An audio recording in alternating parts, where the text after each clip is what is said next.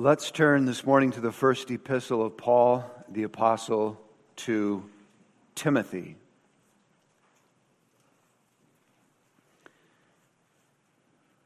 Chapter 3.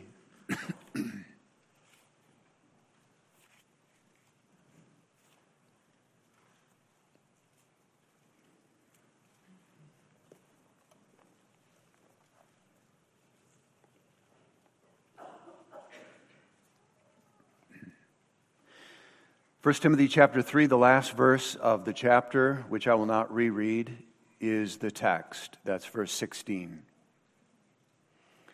This is a true saying, if a man desire the office of a bishop, he desireth a good work.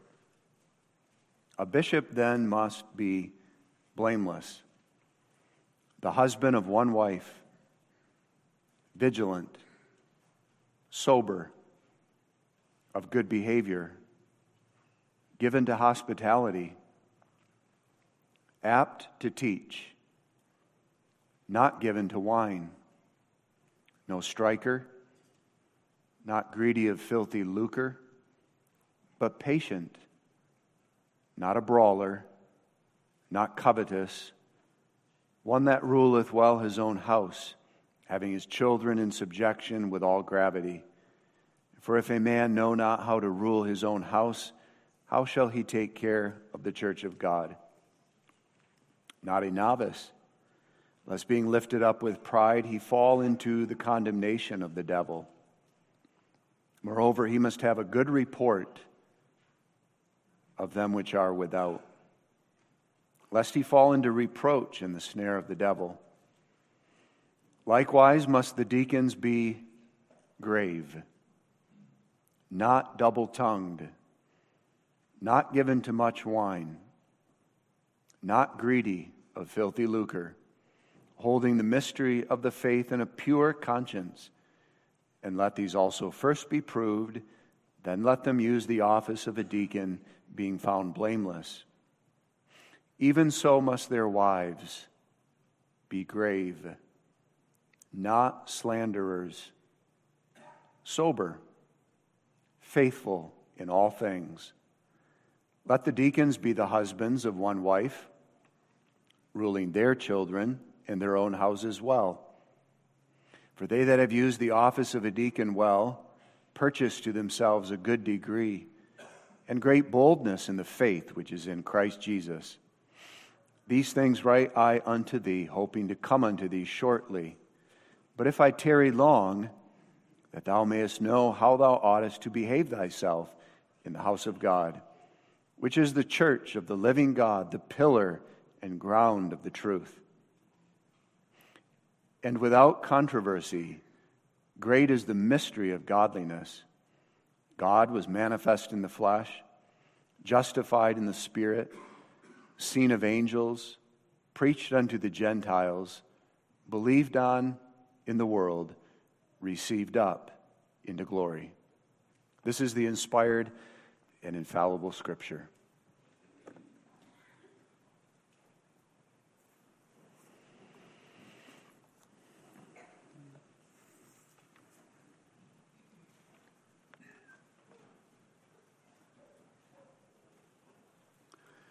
Godliness. Beloved congregation of our Lord Jesus Christ, the Apostle Paul is teaching the young pastor Timothy how things ought to go in the instituted church, and he's impressing upon him the importance of godliness. So important is godliness indeed. Sound doctrine is important, and no spiritually minded man would ever even begin to consider minimizing the importance of sound doctrine. But sound doctrine is not an end in itself. The goal in the church is not simply the sounding forth of right propositions of truth and the writing of them, and even the lodging of them in the minds of the worshipers, but the goal is that the Spirit would take the truth of God's Word and carry it all the way down into the depths of the heart and plant it there so that the good fruit of godliness springs forth Godliness. And so the apostle opens this first epistle in chapter 1, stating in verses 3 and 4, "Charge some that they teach no other doctrine, neither give heed to fables and endless genealogies, which minister questions rather than godly edifying, which is in faith." And the implication there is teach sound doctrine, because it and only it bears the fruit of godliness. And so the goal of all of the office bearers, and they are explicitly addressed here in the first half of chapter 3, and the goal of all of the members of the congregation, the men and the women, the children, the young, the old, is godliness, that we may have faith, the knowledge of faith, and increase in the knowledge of faith, so that the more we know of our God and the more we know of Jesus Christ, then the more we live out of that knowledge in all godliness. Godliness is the goal in the church, because the very purpose of God when He redeems us is to take us out of this world of darkness, bring us into His kingdom of light, transform us, recreate us after the image of Jesus Christ, so that we may live a godly life to, and here's the ultimate goal, to the praise of His glorious grace. Out of darkness into His light, to show forth His praises. So important is godliness that after the apostle establishes in verse 15 that the church, like Grace Protestant Reformed Church here, is in the world the pillar and ground of God's truth, so that the church holds up God's truth. Then the apostle goes on in this text, the very next verse, and now he teaches us exactly what is that one great truth that the church holds up, and it is the great mystery of godliness. So let's consider it. The great mystery of godliness. First of all, the mystery of godliness. Second, the greatness of it. And third, the faithfulness to it.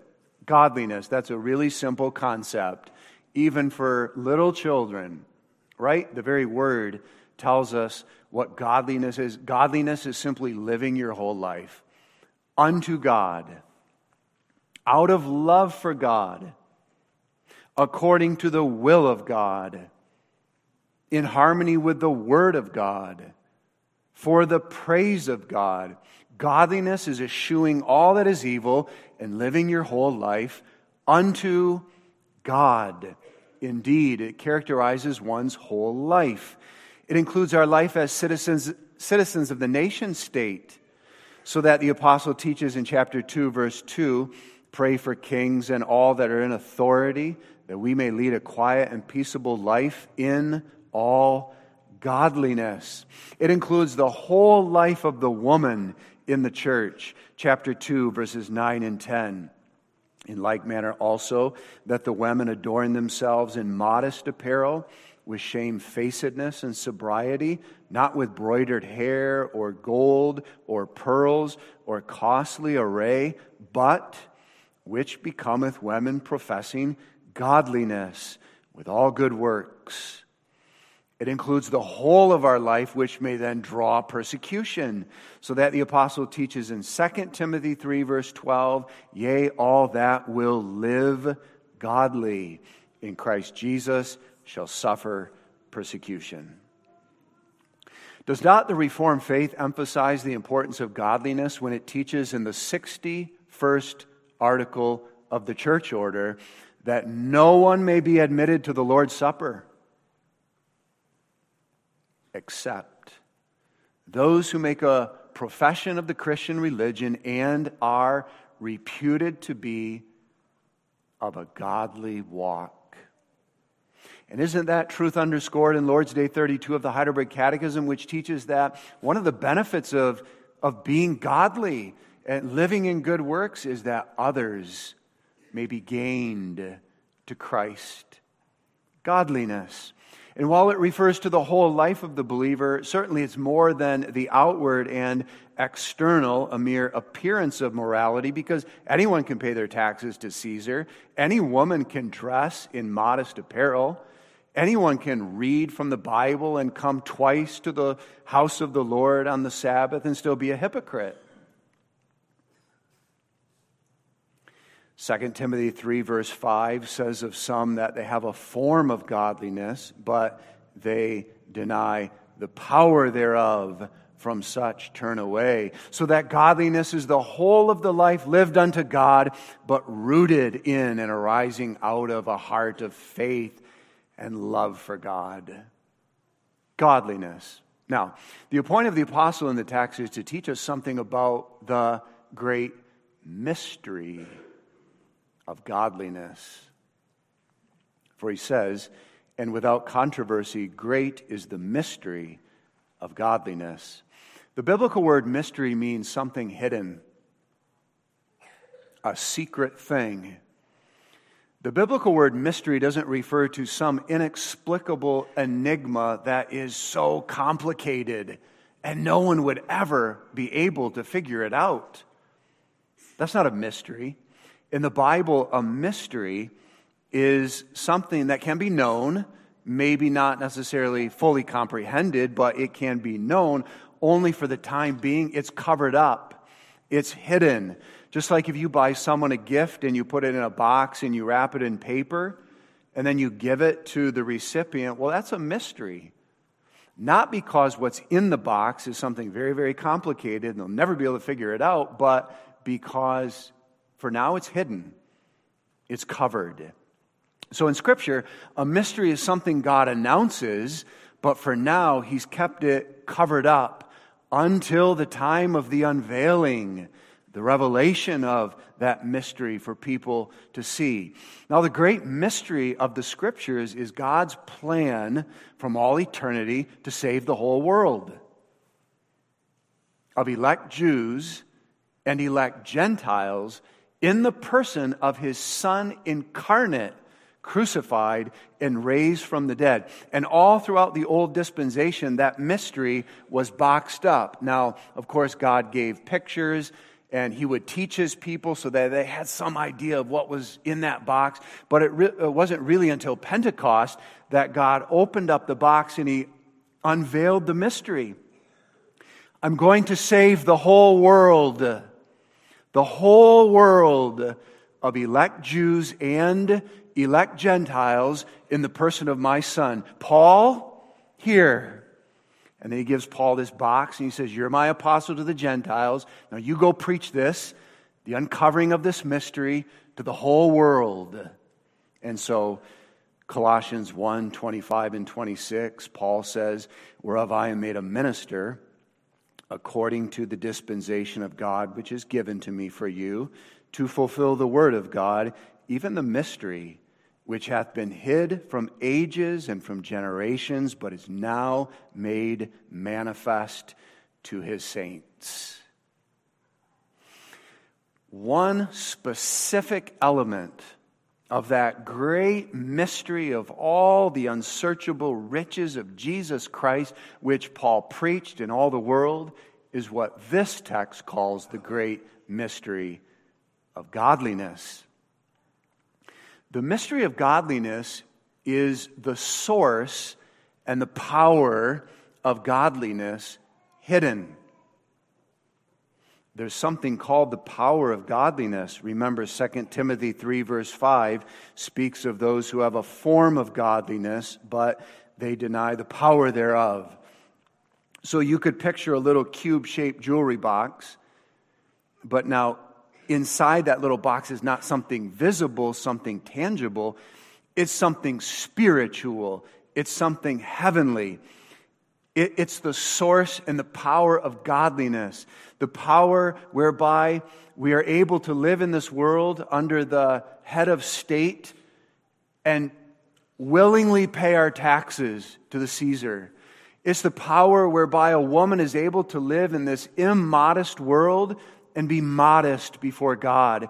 It's the power whereby a Christian is able to live unto God, even when there's threats of persecution and loss, and keep living unto God. It's the power for an office bearer to have one wife and to love her, if he's married, and then you follow all the rest of the descriptors in 1 Timothy chapter 3. To be a godly man in office. It's tremendous spiritual, heavenly power. And now the mystery of godliness is that source, that power of godliness that's boxed, that's hidden, that's covered. When Adam transgressed the commandment of God, he died spiritually under the judgment of God, and Adam became ungodly, so that there was no reverential fear of God in his heart. In fact, he hated God, and he's the head of the human race, so that all his posterity became ungodly. And that raised a question in this dark world of sin and iniquity, how it will ever be possible for a human being to be godly, because we're not godly by nature. We don't even have a desire to be godly, and we do not have any right to be godly. How can it be that a man can be godly, or a woman or a child can be godly? What's the source? What's the power of godliness? Well, that's hidden. That's covered up. It's a mystery. And the only way you can know the mystery is if God opens up the box, if he takes off the cover. The mystery of godliness. Well, God did unveil that mystery when, according to his counsel in the fullness of time, he opened up the womb of the Virgin Mary, and he brought forth his only begotten Son, born of a woman. The mystery of godliness is a person, is Jesus. And that's the teaching of the text and everything that follows the colon. And without controversy, great is the mystery of godliness, colon. God was manifest in the flesh. That's Jesus. Justified in the Spirit. That's Jesus. Seen of angels. That's Jesus. Preached unto the Gentiles, believed on in the world, received up into glory. Jesus is the great mystery of godliness. Through the old dispensation, as it were, it was Jesus who was covered up in that box. And it's not that Israel had no idea, because God would give pictures. He would give types and shadows so that they had some understanding of what was in this box being covered up. Just like if someone gives you a little cube-shaped jewelry box as a gift, you know you're not getting a decorative wall hanging. You know you're not getting a bottle of wine. You know you're getting jewelry, probably a ring, but you don't know exactly what kind of ring it is. It's covered up. So Israel knew, they had an idea of what was in that box, that Savior who was coming, but they didn't see yet. So God opens up the box, and that's what he did in the incarnation when he came to Mary as she was holding her little baby. And he says, you see, Mary, this is the great mystery of godliness. Now go to the temple. He's in the temple. My servant Simeon, his eyes want to behold my salvation before he departs into glory. Let him see the babe. And when he laid his eyes upon the little child Jesus, God was opening up the box to Simeon. Simeon, now you see the great mystery of godliness, the source and the power of godliness. And that was fully revealed at the time of Pentecost.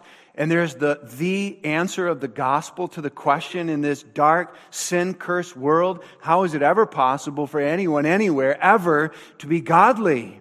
Well, there he is, Christ, and him in you by his Spirit. And that's the source, and that's the power of godliness. It's Jesus, God manifest in the flesh. And so here's the church now in the new dispensation, the pillar and the ground of truth. What truth? What one great truth does the church hold up before all the mosques, all the temples, all the shrines, all the kingdoms and nations and kings of men? The one great truth is Jesus Christ, who is the mystery of godliness.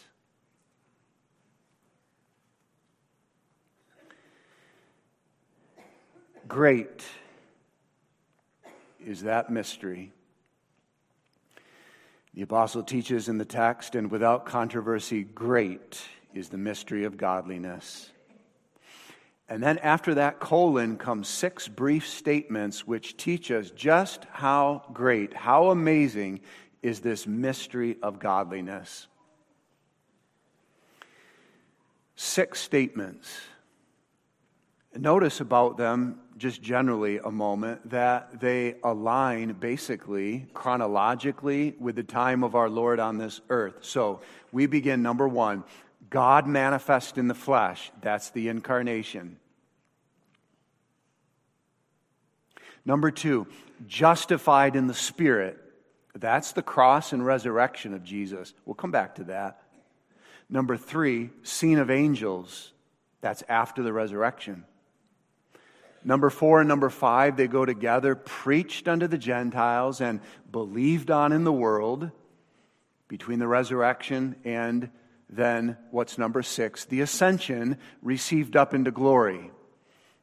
Now, strictly speaking, number 4 and number 5, preached to the Gentiles, believed on in the world, they occur after number 6, the ascension. They're still occurring today, and they will to the end of time. But the apostle takes those 2, and he puts them in front of number 6, the ascension, first, because that's really the summary of the Great Commission, which Jesus gave right before his ascension. Go into all the world and preach me, that I may be believed on. And the apostle puts 4 and 5 before 6 because he wants 1,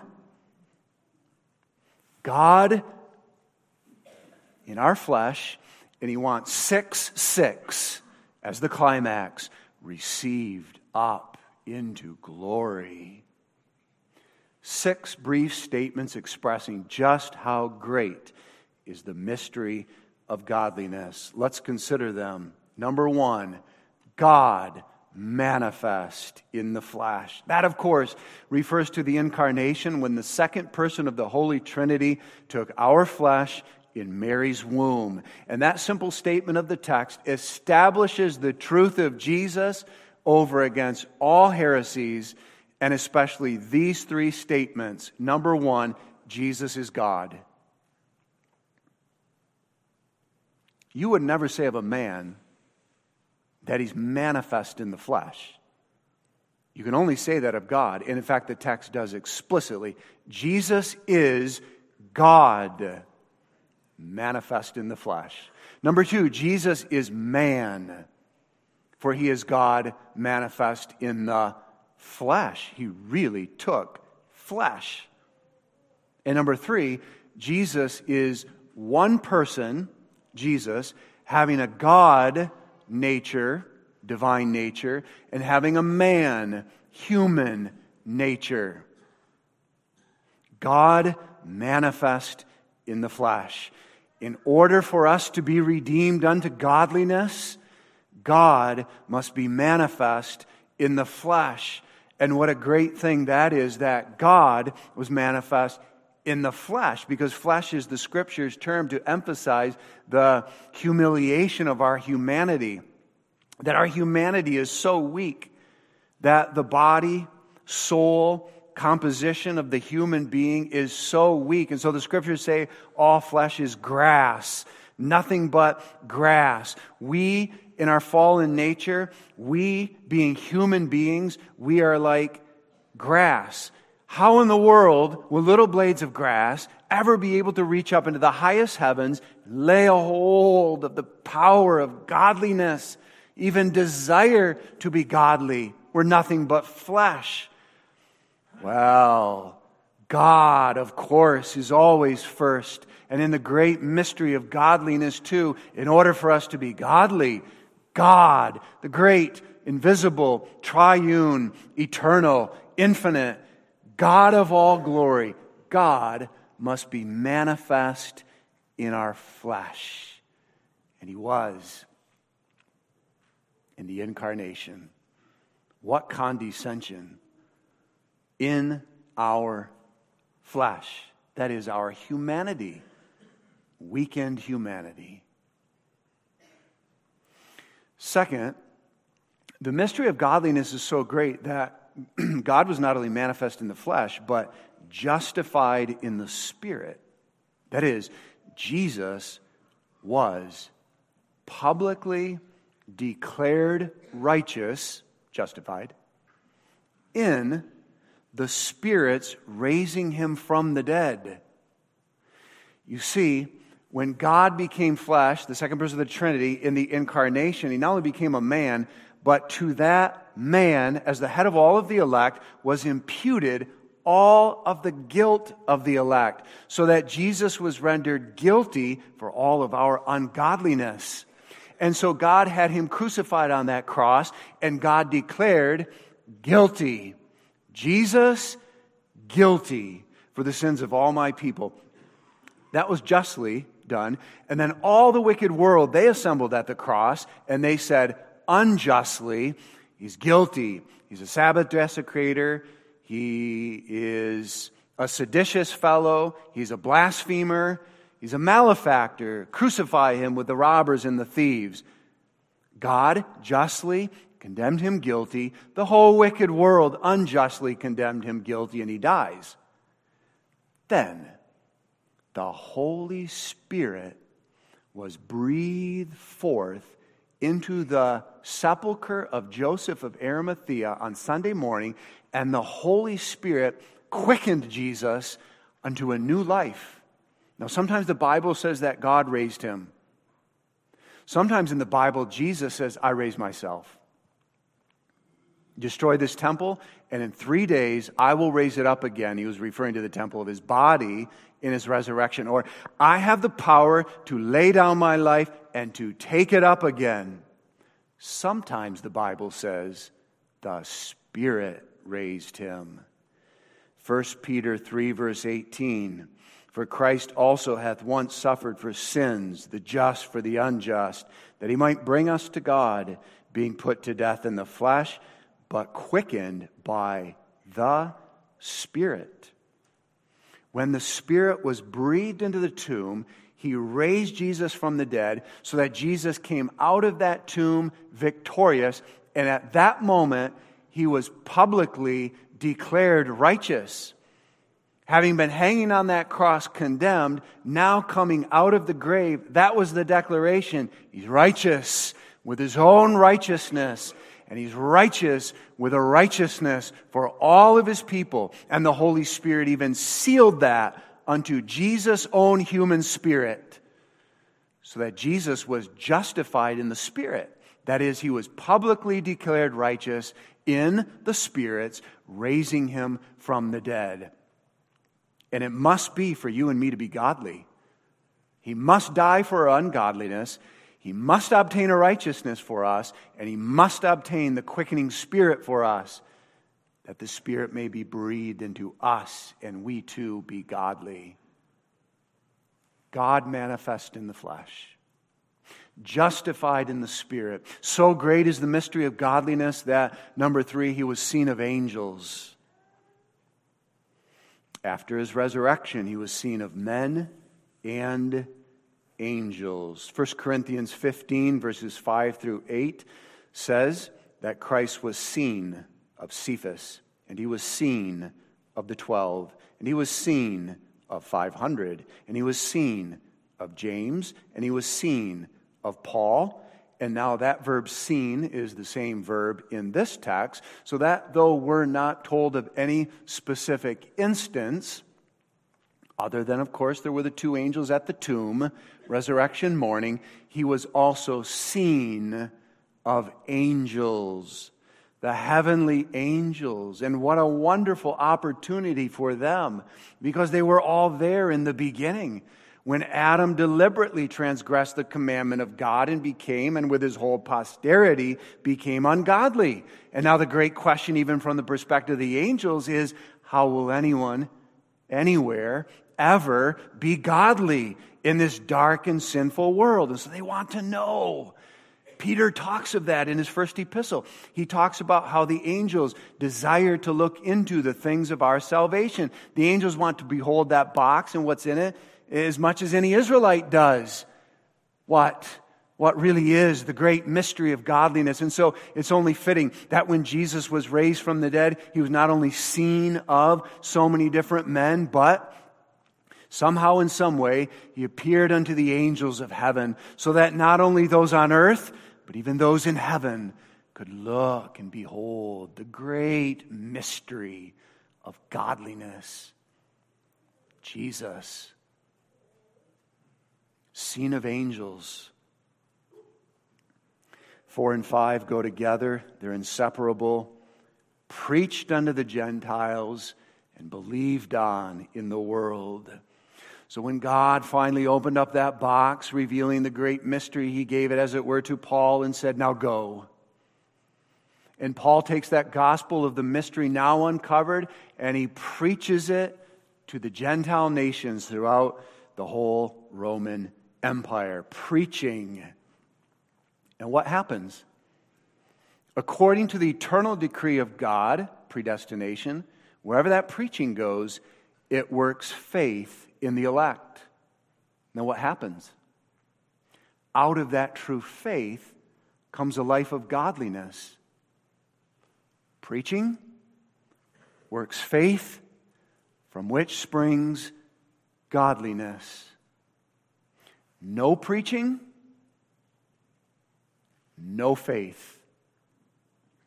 No faith, no godliness. You look at world history, study the nations. Wherever the gospel doesn't go, no preaching, there's no faith there. They're all idolaters. And there's no godliness there because there's no faith. And even if you find the Buddhists, and they have all their compassion, that's not godliness. The apostle calls that the form of godliness. No preaching, no faith. No faith, no godliness.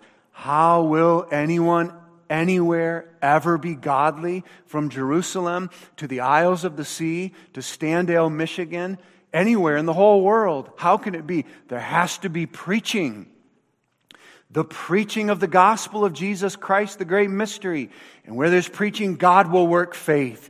And where there's faith, the Holy Spirit will bring forth godliness to the praise of God's glorious grace. It's so great, the mystery of godliness. God manifest in the flesh, justified in the Spirit, seen of angels, preached to the Gentiles, believed on in the world, and then number 6, the grand climax, received. He was received. That's why we gather for worship Thursday night. He was received up into glory. Here below, darkness and sin and sorrow and veils of tears. So much glory up there. So much glory. And at his ascension, he was received up into that glory. And there he is, our mediator, through whom we pray to our God. I'm so sorry for all my ungodliness. And God, for his sake, be merciful and forgive me and make me godly. There he is in glory. Great is the mystery of godliness.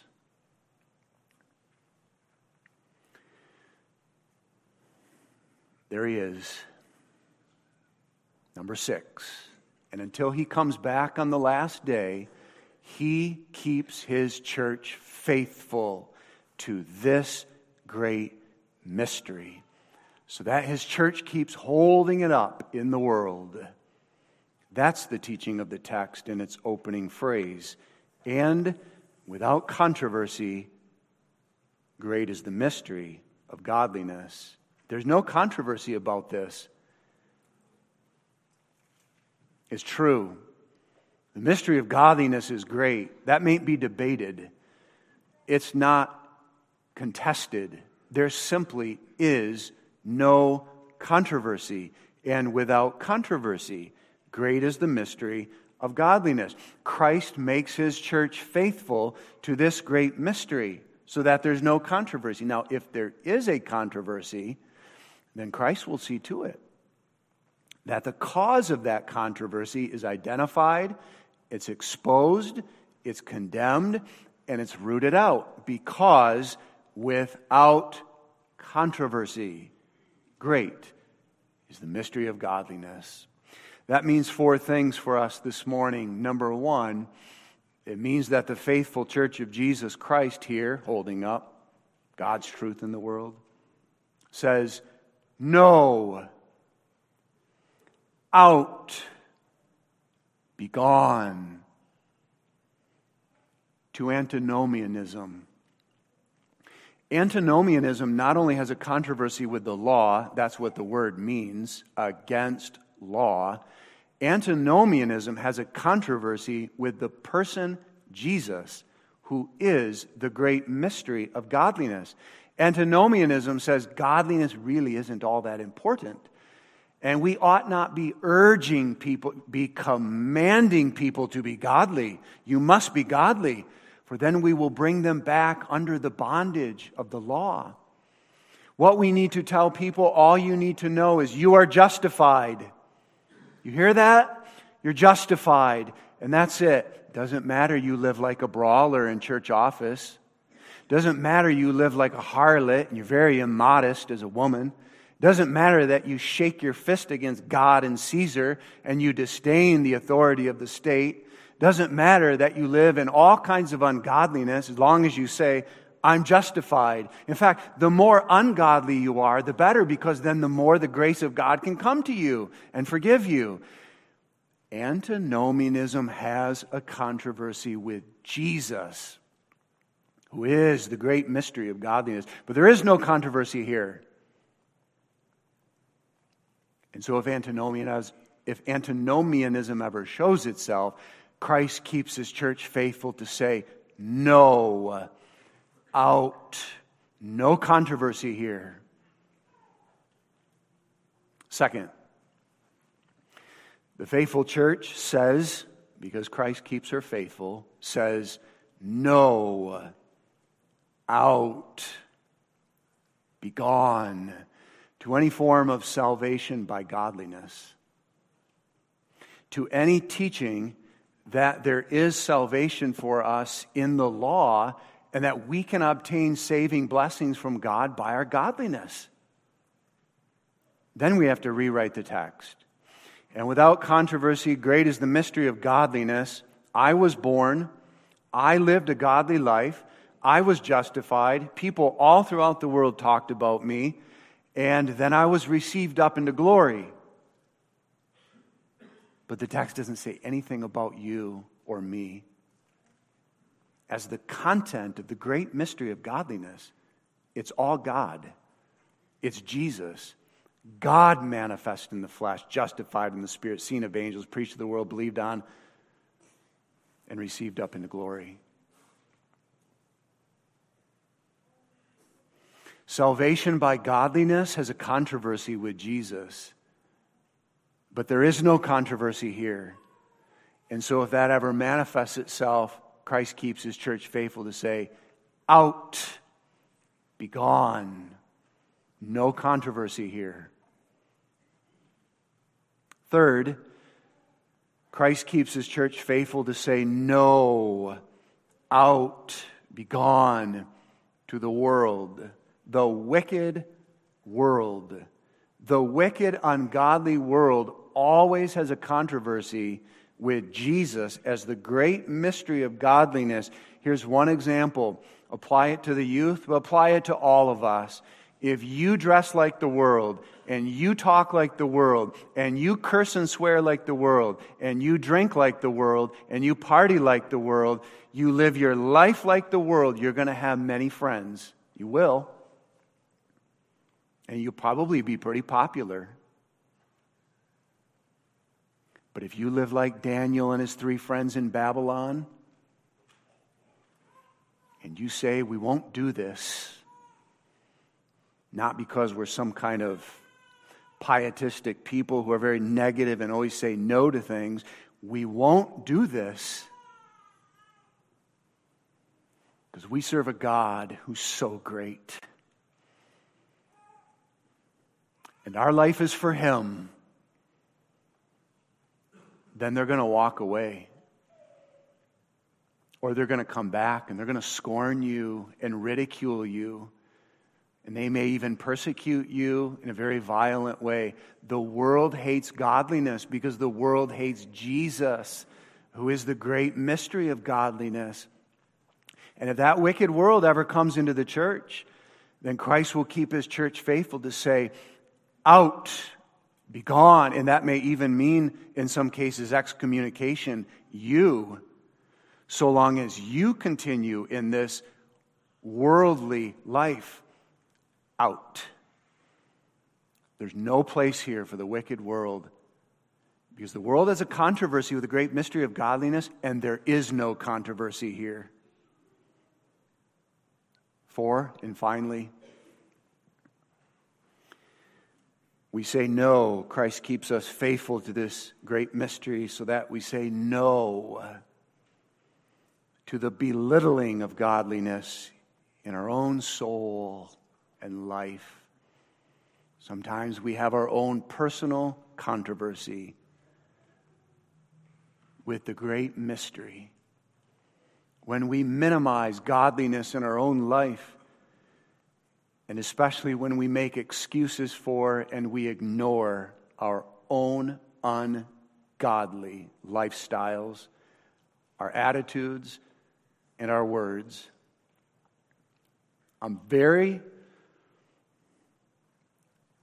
It's very important to me that you be godly, and that you be godly, and that they be godly. But what about you? What about me? Is it important to me personally that I be godly? That I'm not always concerned about you and whether you're godly. Am I godly? So the great temptation through all history, not just for 2023, all history, is that we slide into dead orthodoxy, that we have all of our doctrine, the propositions are all very clearly stated. They're found in the Reformed confessions. We're catechized in that truth from the time we're in first grade. We know the whole grand superstructure of the Reformed faith, how everything fits in one perfect united whole. We have all of our T's crossed, our I's dotted. The whole grand expression of the doctrine of Scripture. It's sound, and I know it, and can communicate it. But do you love God?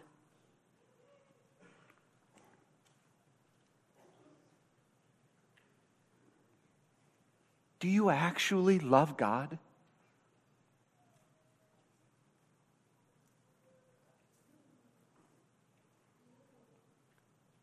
The great danger is that we know it all, but we don't actually love Him.